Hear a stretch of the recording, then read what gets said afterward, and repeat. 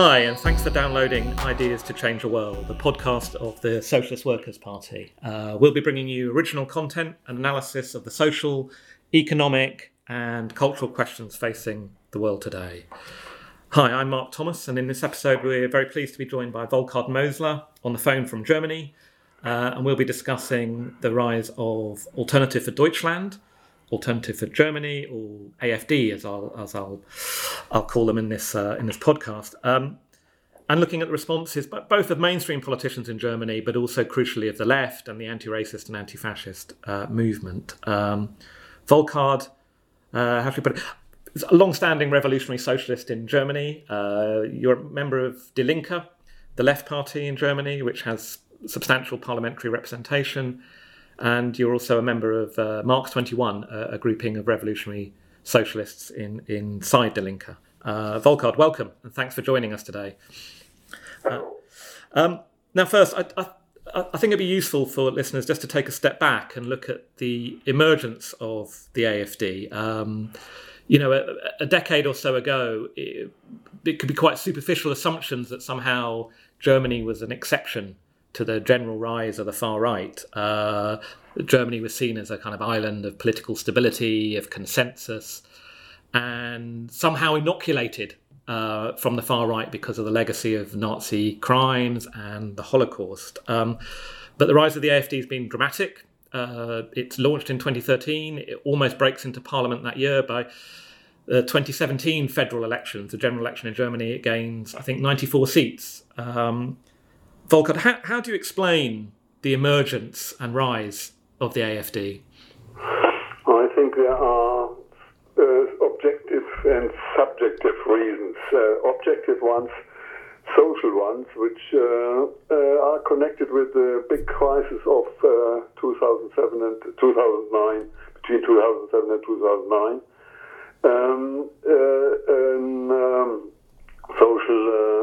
Sociologist in Germany, Heitmeyer, he made investigation in the 10 years between 2000 and 2011 on the rise of racism in Germany. He found out by doing polls and social research that in between 2007 and 2009 we had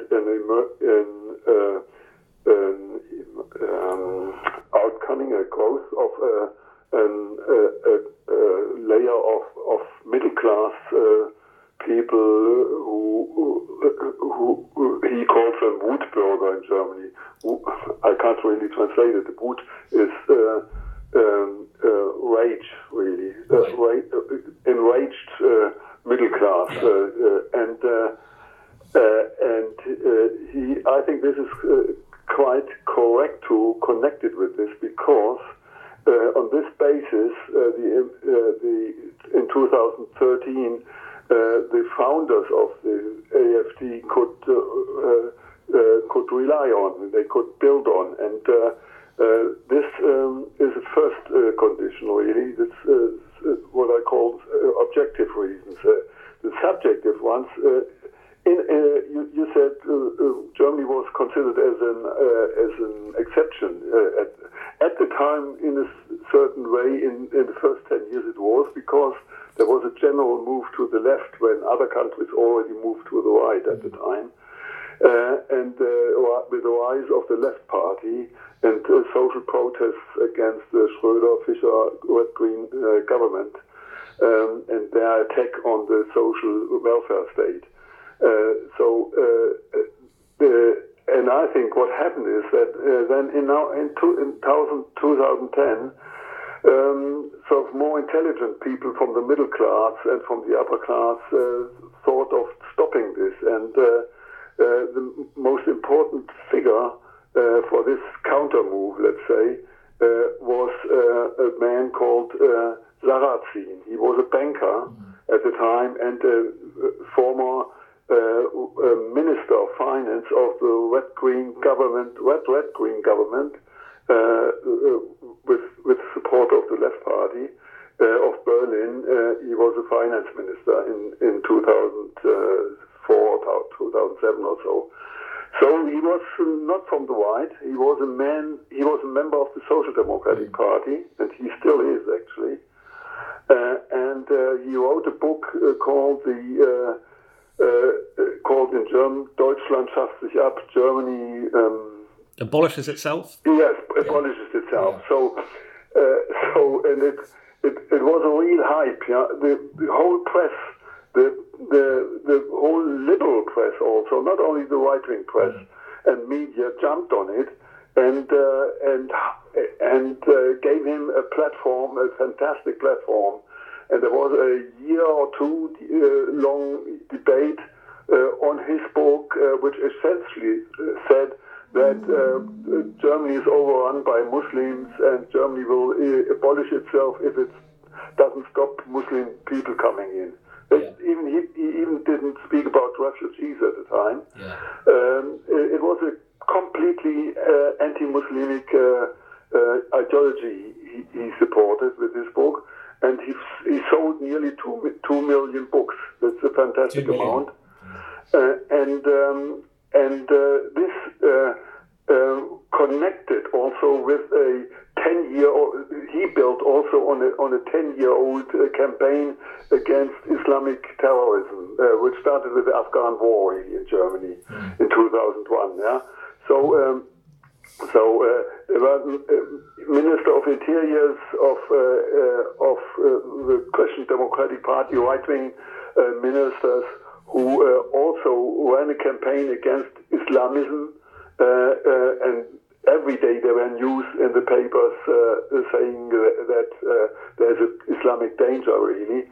And so this Sarrazin could build on this, and I think it was quite a conscious affair that he got such a hype by more far-sighted people from the ruling class. Because they wanted to stop the move to the left. In actual fact, I would compare it in a way to the rise of anti-Semitism in 1879, 1880, when a very famous, at that time, very famous historian, Treitschke, he wrote an article, Germany, the Jews are our big danger, and from then on, an anti-Semitic campaign started. The ruling class then used it to stop the Social Democratic Party, which they thought it was a big danger. So this is very similar what happened with Sarrazin and the hype around Sarrazin.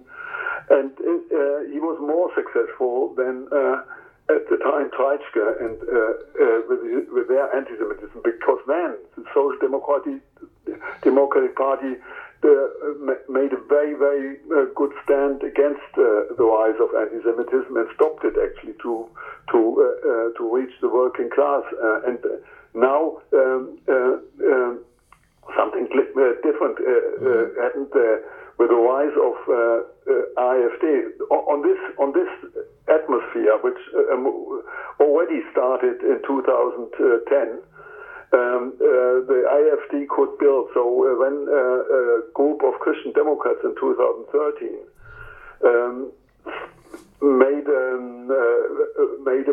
built a platform against the euro and the European Union, they on a nationalist basis. They got immediately in a general election 4.9%. They nearly got 5%, which it stopped it then at the time to get into parliament because of the 5% limit. But still, it was a big success. And the next thing what happened was that in East Germany, in 2014, 1 year later, started a mass movement against the Islamization of Europe called Pegida. And it was a mass movement on the streets. It was very successful in Dresden, but also it started all over Germany at the time. They tried to build it everywhere, Pegida. In Frankfurt, they called themselves Fragida, Frankfurt against Islamization. So, but in generally, the left in many towns, even also in East Germany, not only in West Germany, in Leipzig, for example, there was a huge resistance against Legida in Leipzig. It was successful, but in Dresden, Pegida was successful in running mass demonstrations week after week, and it gave the right wing of the AfD a platform. So without Sarrazin, we would not have had Höcke, the leader of the fascist party. He actually Björn Höcke, yeah. Yeah, Björn Höcke. He thanked Sarrazin the other day, say without him we wouldn't have been there where we are now. Yeah. So it was a middle class racism, which was and the crisis of 2008-9, the rise of the enragés, the middle class enragés, which gave the platform to the rise of the AfD, and then within the AfD, with Pegida, a racist mask campaign in the streets, the basis of getting a stronghold within the AfD. From the first day on, the new, what they call the new right, or what is called in Germany the new right, which is a sort of intellectual scene, if you can speak about intellectuals in the right wing anyway. So anyway, they had a debate since 2000, the crisis of the Republikaner and the NPD, the old fascist parties. They run into crisis at different times in the 80s and 90s. And ever since then, the new right had a debate on how to get out of the political isolation. And they built a new speech code. I would call it like this. What can you say without getting yourself isolated? Yeah. To sort of mask and rehabilitate fascist ideas. Yeah. That's right. So one part of them organized around a right-wing weekly paper, Junge Freiheit. It's called.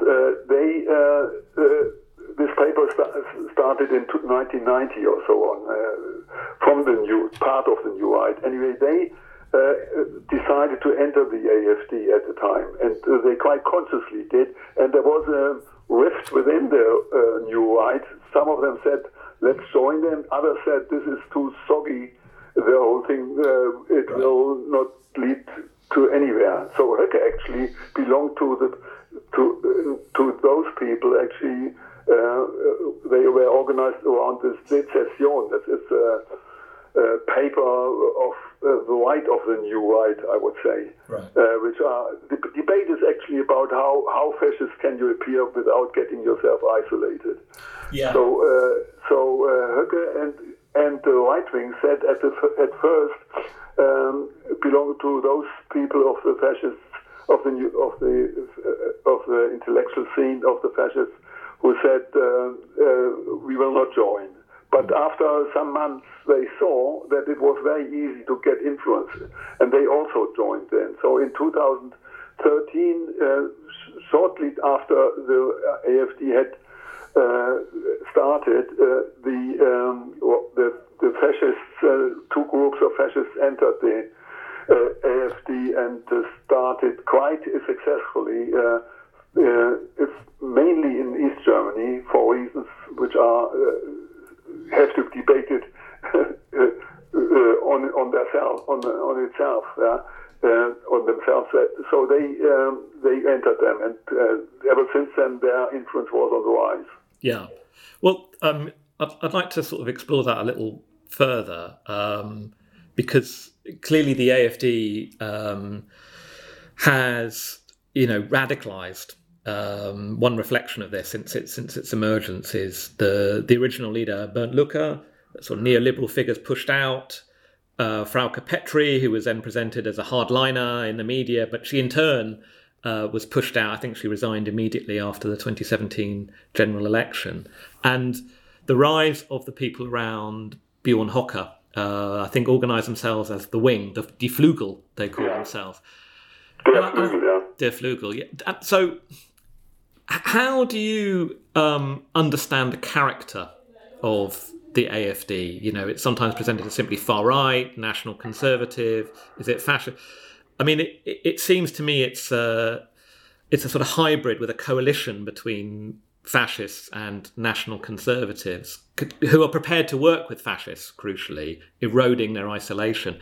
How do you understand the nature of the AfD as we face it today? Yeah, I think this is a very important question because ever since 1945, fascism in Germany had a big problem, and the problem had the names of Auschwitz and Stalingrad. Yeah. And they were always associated with these biggest crimes of history. So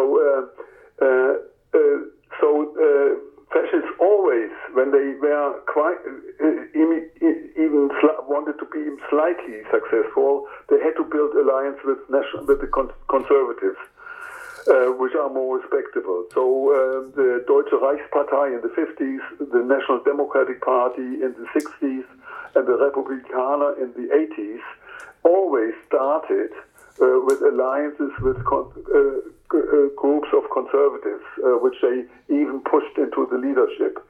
And always after some time, the rift between those two wings came out to the fore when there was anti-fascism starting. This is very important because it doesn't come in itself. The strife within the alliance of conservatives and fascists, it's always started with mass movements starting to stop those new parties, right-wing parties. And so I think in 2013 the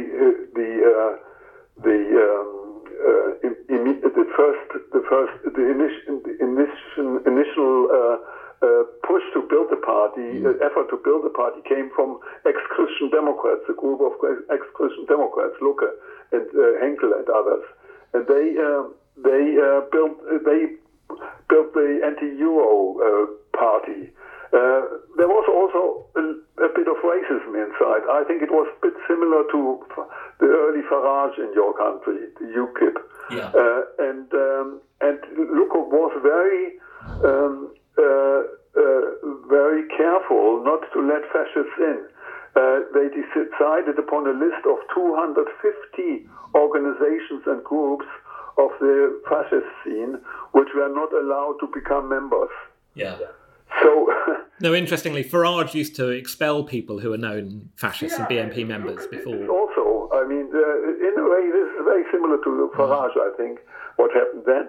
But in East Germany, the influence of the fascists from the first start on was much bigger than in West Germany, and it was there where they got hold of regional parties like in Brandenburg, Saxony, and other counties, other Länder. Yeah. They controlled from very early time, I think, or big chunks of the AfD. Yeah. And I mean, Pegida was not. This was also the basis of it.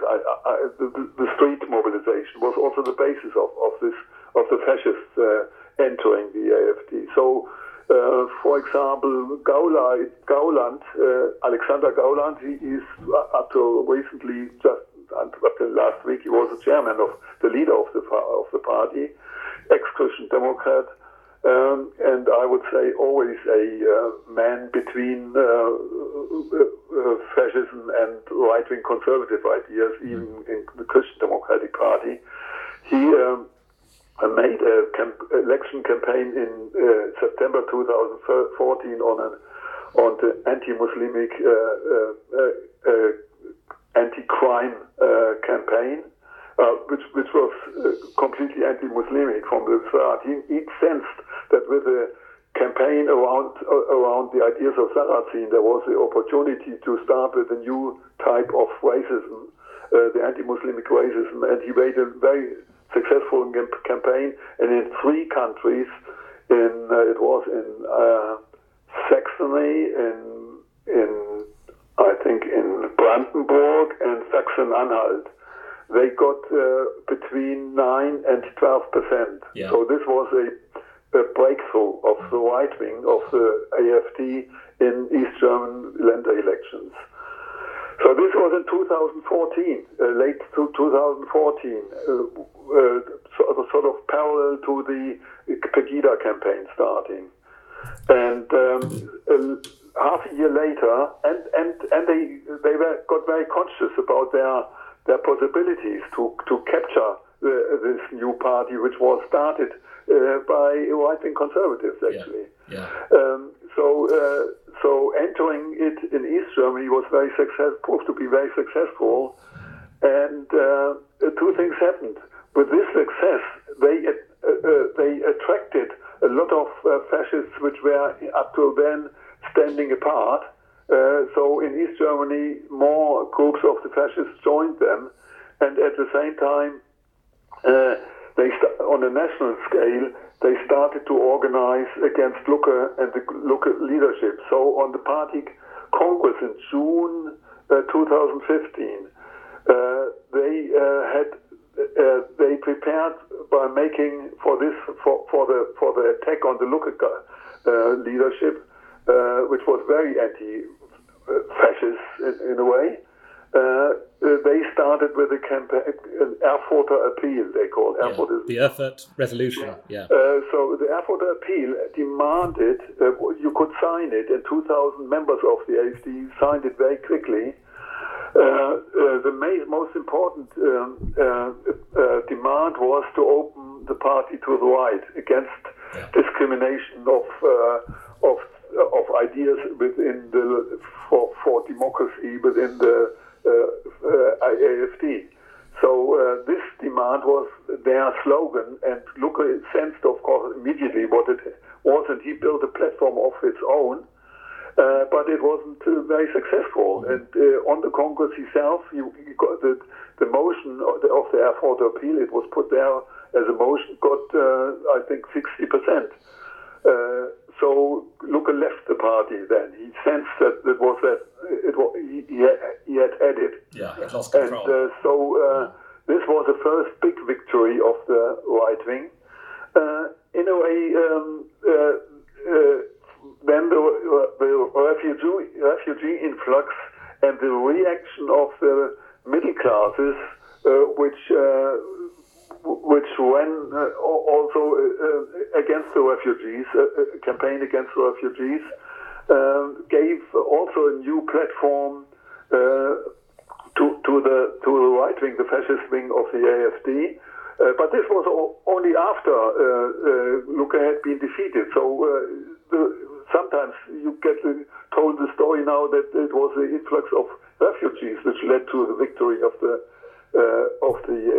fascists over Lucke. But this is completely wrong, because the break was in July, or in June actually, at the party congress in Essen in 2015, and the the wave of refugees started in August only. So this is a completely wrong analysis. Yeah. Thanks, Volker. I mean, I think, the thinking about the rise of the Nazi wing around Hocker, the Flügel, of course, fascism as a project doesn't simply rely on votes. They need the votes to gain legitimacy, to enter public discourse, the public debate in a way that they've been excluded from. But of course, their project in the end is also about building on the streets. And I just want to ask you about that, because clearly, the kind of votes that the AfD is gaining aren't wildly dissimilar, not from Hitler and the Nazis in 1932 or so on, but their breakthrough in 1930 when they get 18.25%. I think the AfD in the last election gets 12.6%. But it's weaker on the streets. Nonetheless, there's a testing of the water, isn't there? The AfD has organised, I think, a demonstration, I know, in May in Berlin in 2018. I think they got about 5,000. And when the sort of open Nazi scene launched a pogrom against foreigners in Chemnitz last summer, the AfD, I think Hocker, took to the streets under their own name as well. So they're clearly attempts to build on the streets and to test the water. And I wonder if you could just say a bit more about that, Volker, and what you think the project and strategy is here. Yeah, you're completely right. That's fascism, it's not so much about special ideas they have, like Mussolini once said it's a philosophy of the deed which distinguishes his movement. So I think it's very important not to search for special fascist ideas, because they are not.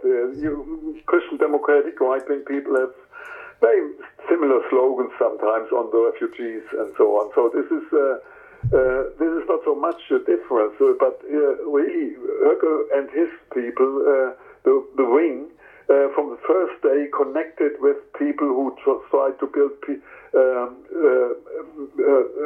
a mass movement, a racist mass movement in the streets.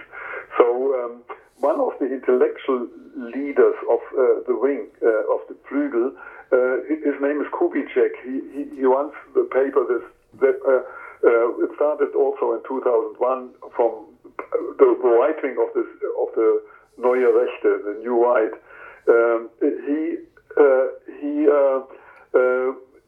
One of his main pupils, intellectual pupils, is an Austrian called Martin Sellner.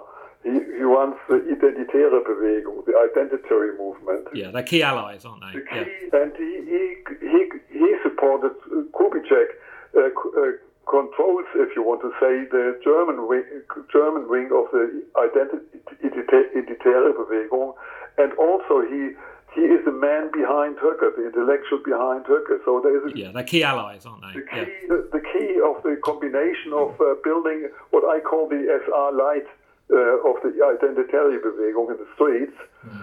On the other side, the parliamentary wing with Höcke as a leader. So and Höcke also himself is quite conscious of building movements, showing their strength in the streets. He knows that he and his fascist wing had the support of the Pegida movement, and he connected with the Pegida movement quite, and Gauland also against Petri. After the split with Lucke, she was a leader. She said we must not stand with Pegida in the streets. Höcke did so quite consciously, just broke with all decisions of the party on this question, and he opened the party to the right in that sense. And he himself called for mass demonstration in Thuringia, in Erfurt. He ran several demonstrations. In 2016, 2017, he called for mass demonstration against refugees and against Islamization, and he had 10,000 people there in Erfurt, with people around, not organizing nationally, but locally. So this was a very successful mass campaign, and this was very dangerous. We saw at the time that this was becoming very dangerous, and we have to do something. We reacted to this with the building of the AGR, the movement against racism, stand up against racism. Aufstehen gegen Rassismus. Aufstehen gegen Rassismus, AGR. So it's a kind of, even if they can't yet mobilise the kind of forces that Hitler had in 1930, I think he had 100,000 in the SA. You're saying it's what you call SA Light, trying to lay the embryo, at least, of a future serious paramilitary scheme. To see the connection, it's very important to see the connection. It's also a personal connection there, with Kubitschek being the link between the two. Yeah. So, of course, what I said about Auschwitz and Stalingrad is still there. They are very careful not to build the identitary movement as a wing of the party, but they are controlled by people who are around the party. They don't need to be an official wing, and so you have the attempt of building this, and the difference between Pegida and the identitary movement is that the identity movement has membership and has also a disciplined way of acting.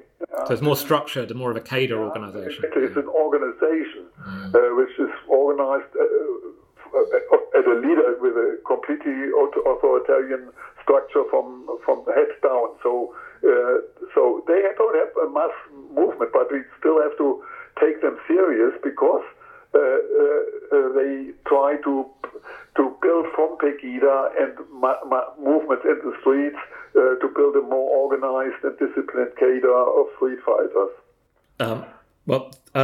On that note, I think it would be good to because I think you're absolutely right, have to take it very seriously. What has been the response? Before we move on to the left, what's been the response of mainstream politics, of the Christian Democrats and of the Social Democrats, the equivalent of the Labour Party here? What's been their response? How do they try and grapple with the rise of the AfD?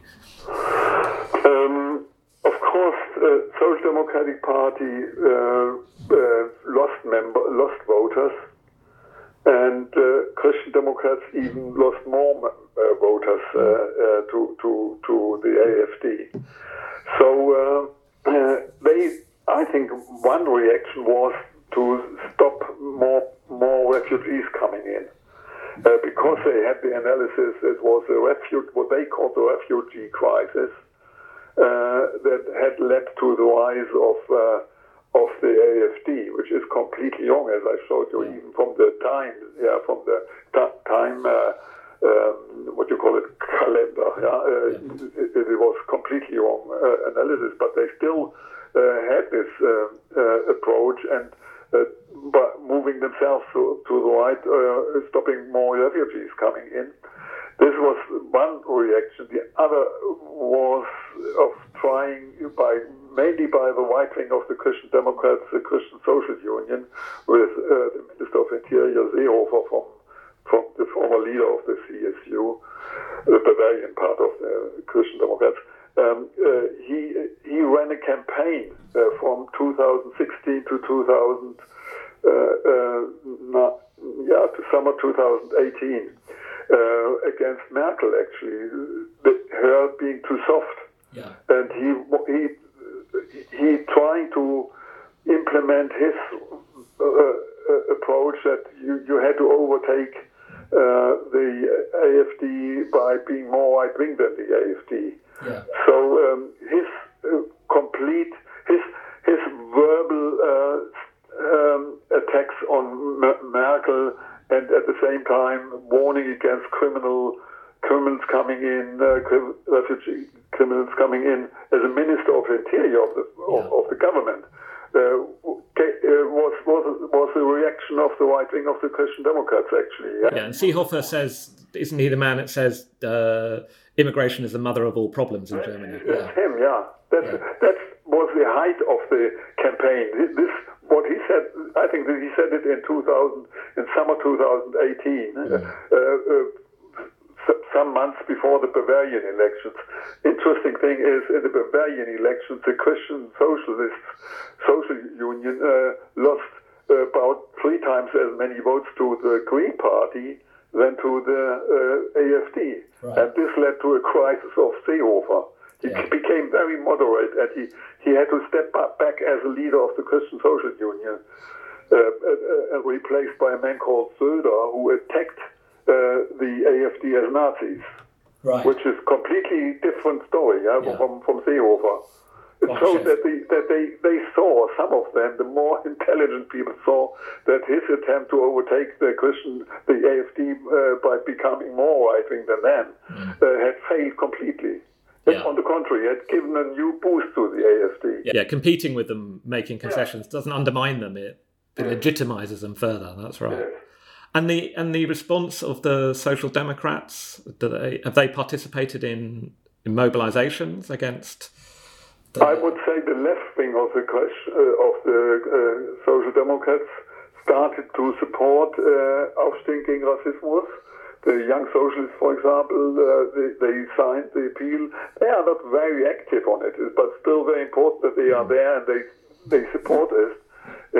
And I think just recently, I think since about the events of Chemnitz changed. The turning point. Changed a lot. There was, with this wave of this sort of pogrom-like atmosphere, which the AfD spread in Chemnitz for weeks at the time, hunting foreigners in the streets. This led to a new wave of resistance. The expression was the biggest demonstration against the right in Berlin from Unteilbar, undividable, I think it is. Indivisible, I think, yeah. This was, I think, on the 12th of October 2018, with 250,000 people. This demonstration made a big change. Yeah. It was also the expression of a new wave of resistance against what I call the fascisation of the AfD. Yeah. And you think Chemnitz... Although there, then bigger parts of the Social Democrats moved to anti-racism and to resistance than they had done before. I mean, the impression I had is obviously that was about the horror people, what they saw in Chemnitz, and probably people in Britain, if they follow events, will have seen that massive demonstration in Berlin. But equally in smaller towns and other cities, I get the impression that more and more attempts by the AfD to have public meetings, presence on the streets, election campaigns met with resistance and even attempts to shut down public meetings and deny them public space, understanding they weren't just another right-wing party, but a deadly threat. And can you just perhaps talk about the evolution of the anti-fascist movement? I saw, I think on your Facebook post, that when the AfD had its federal conference in Brunswick recently, there was a mass blockade in the mornings. It feels that the movement's become more determined and more of a grasp of the nature of the threat that the AfD represents. Yeah, I think you're right that I would say the rise of not only anti-racist but also anti-fascist mobilization it is a difference, and it's important to see the difference between a purely anti-racist against the right movement and with developing into more and more an anti-fascist movement. It connects with the real fascisation of the AfD, with the Höcke-Flügel becoming stronger and stronger. So the Brunswick party congress of the AfD and the resistance against it is the result of development which started, I would say, in summer 2018 with mass demonstration in Berlin. We had in June or the first days of June, I was still about 70,000 people demonstrating against the demonstration of the AfD at the time, which polled only 3,000 or 4,000, which is still a lot, but the counter demonstration was 10 times as strong. It wasn't as determined as the ones in Dresden in 2010 and 11, when the NPD was stopped by a mass movement against their street mobilizations in Dresden at the time, which the NPD was stopped successfully by mass mobilizations in the streets and resistance in the streets. But still, a change of the mood. The 70,000 in June showed a change of mood and a rise of the resistance against the AfD. So this started in summer. And the peak was, as I said before, the demonstration, the 250,000 demonstration of Undivisible in October. And I think the demonstration of Berlin changed the mood also of parts of the liberal press, because up to then, the reports when say there are so many refugees coming in and there is a big anxiety of the population that we will be run over by refugees and we have to do something about it. Yeah. This was the general mood of the press, and that's why we have to take the sorrows of the people who vote AfD very serious. So this was a story which was told even by the liberal press. And ever since the 250,000 demonstration and connected with this, the rise of the Green Party in elections, it showed that the truth was not that what was told by the press, because suddenly, with the rise of the Green Party and with the rise of mass demonstrations, the people who would support refugees, the Green Party, there are problems with their stand, but nevertheless they belong to those people who said refugees are welcome here. So this happened in autumn 2018, and ever since then the counter movement has been on the rise. And I think what happened in Braunschweig, I was there, and there were about 20,000 there, which was more than double of the numbers which we had in Hanover 2 years ago, when last election Congress of the AfD had an election of their party leadership. So this 20,000. I was there also with the people on the occupations on the entrance. So in the morning, people tried to blockade the entrance points. Yeah. There were already several thousand in the morning trying to blockade. So this was, and it was not only the Black Bloc, the Autonome, which in 2017 in Hanover, they were the only ones who would blockade then. I would say we wouldn't be against it, but there was not. I would say to make the attempt to blockade a whole party conference of a party like the AfD needs more mass support. So and this can only be built if you have if you have more people to see that there is a danger of the AfD becoming a very successful fascist party. This is exactly what happened since summer 2018. So the blockade was not successful in the sense in Braunschweig that we stopped the party congress, but the delegates had to move in and were spit at and were hailed at, and this was quite impressive, I think. And also the rally, I looked at the demonstration from the first to the last row, and it was the anti-AfD demonstration which is the strongest anti-fascist expression I have experienced. And just perhaps the last question. I mean, so we've got these two trends of what you've described as the fascisization of the AfD and a rising and increasingly focused anti-fascist movement that's really trying to target the AfD. What's been the impact of the anti-fascist protests on the AfD itself, do you think? There are tensions inside it. Yeah, I think the immediate impact of the Berlin demonstration was two.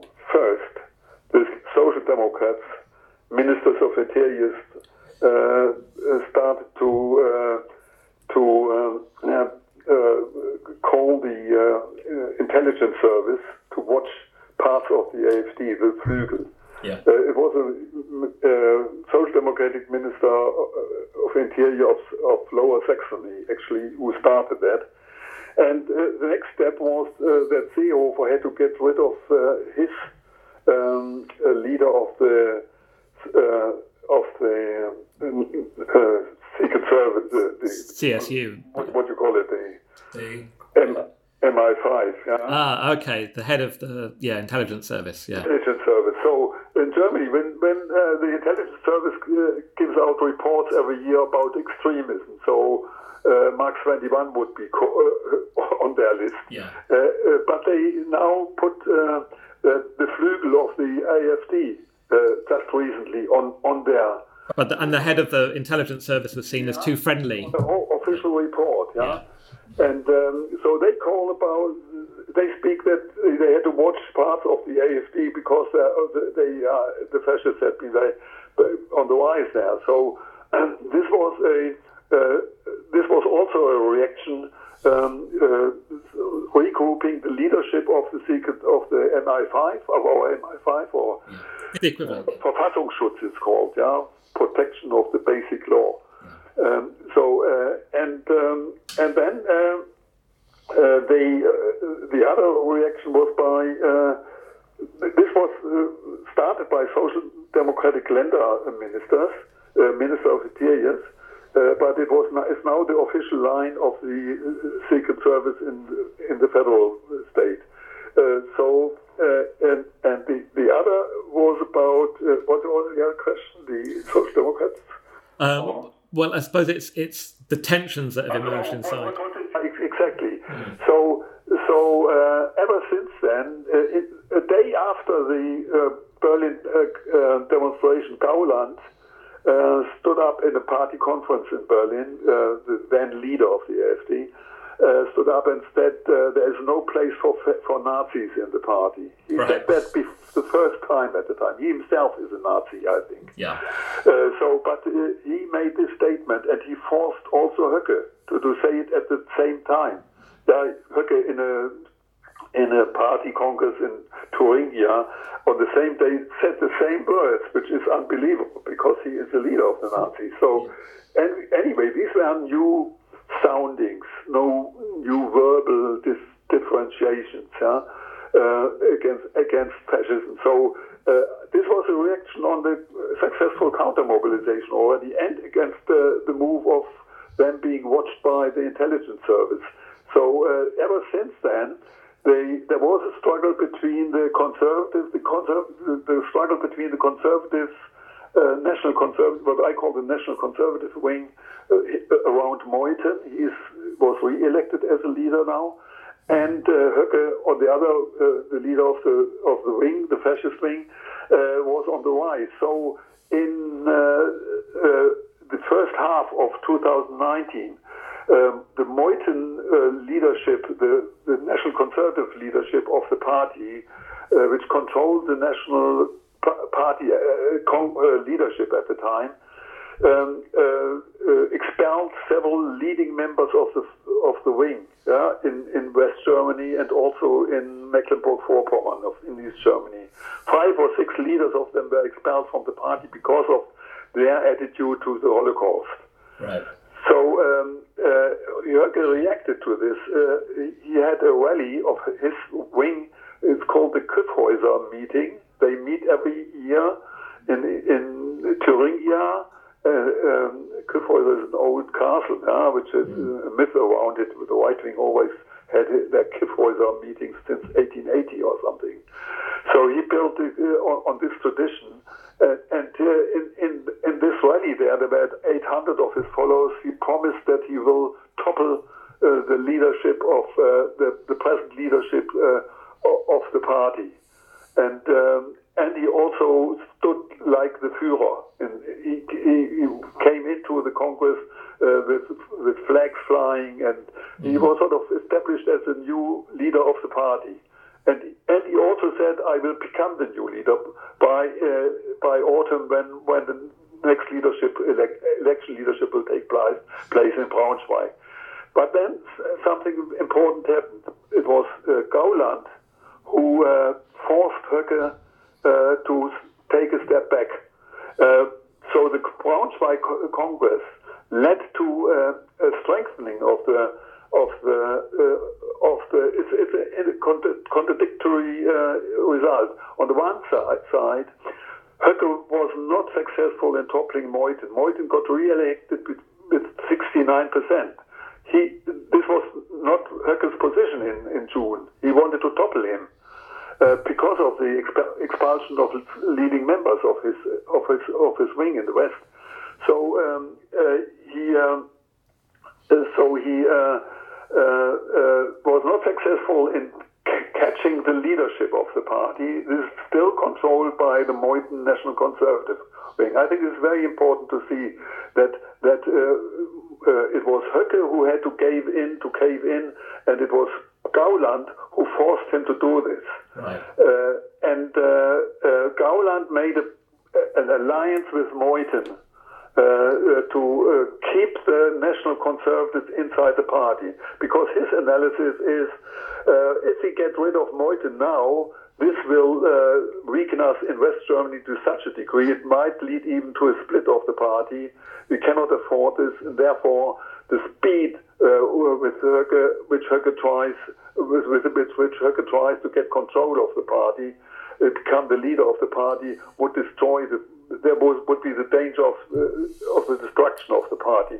And this is nothing which is self-understanding. It is a result of the successful mass resistance against fascisation of the AfD. So you get a glimpse of how a mass mobilization that really begins to identify the rise of the fascists and really start to target the AfD as an organisation and try to drive them. You get a glimpse of, and it's a tough battle ahead, and it's just begun. But you get a glimpse of how they can be broken up and defeated. It reminds me of the situation we had been in as revolutionary socialists in the late 80s, with the rise of the Republicans. It took us 4 or 5 years to explain to the general left that this was not just the national conservative. Schönhuber he was an SS leader, the leader of the Republicans then. It took us 5 years to explain to the general left that there was a danger of fascism rising again, fascist force starting to rise. And in 1992, 93, there was a big counter movement, and the general sense that the Republicans, after all, are a fascist organization. But it took some time, and I think the same happens now. That we were successful in the sense that now a much bigger part, and even right-wingers like Söder, the leader of the Christian Social Union, called, and other Christian democratic leaders called Höcke and their followers Nazis. So dirty Nazis, one of them called Höcke in Thuringia, the leader of the Christian Democrats in Thuringia in the last election campaign, called Höcke a dirty Nazi. So this is a big success, I think, of our attempt to explain the true character and the fascisation of the AfD. Well, thanks, Volkhard. I think that's a good place to leave it. Thanks again for joining us and sharing these insights. And thanks to you for listening. And look out for further episodes of Ideas to Change the World. If you'd like to read more, you can find up-to-date articles at socialistworker.co.uk. If you enjoyed what you heard and would like to join the Socialist Workers' Party or find out more about us, you can go to swp.org.uk. If you'd like to get in touch, you can find us on facebook.com/Socialist Workers' Party, on Twitter @SWP Britain, Instagram as Socialist_Workers_Party, and you can subscribe to our podcast on all major podcast sites, including Spotify, Deezer, SoundCloud, Stitcher, Spreaker, and iTunes.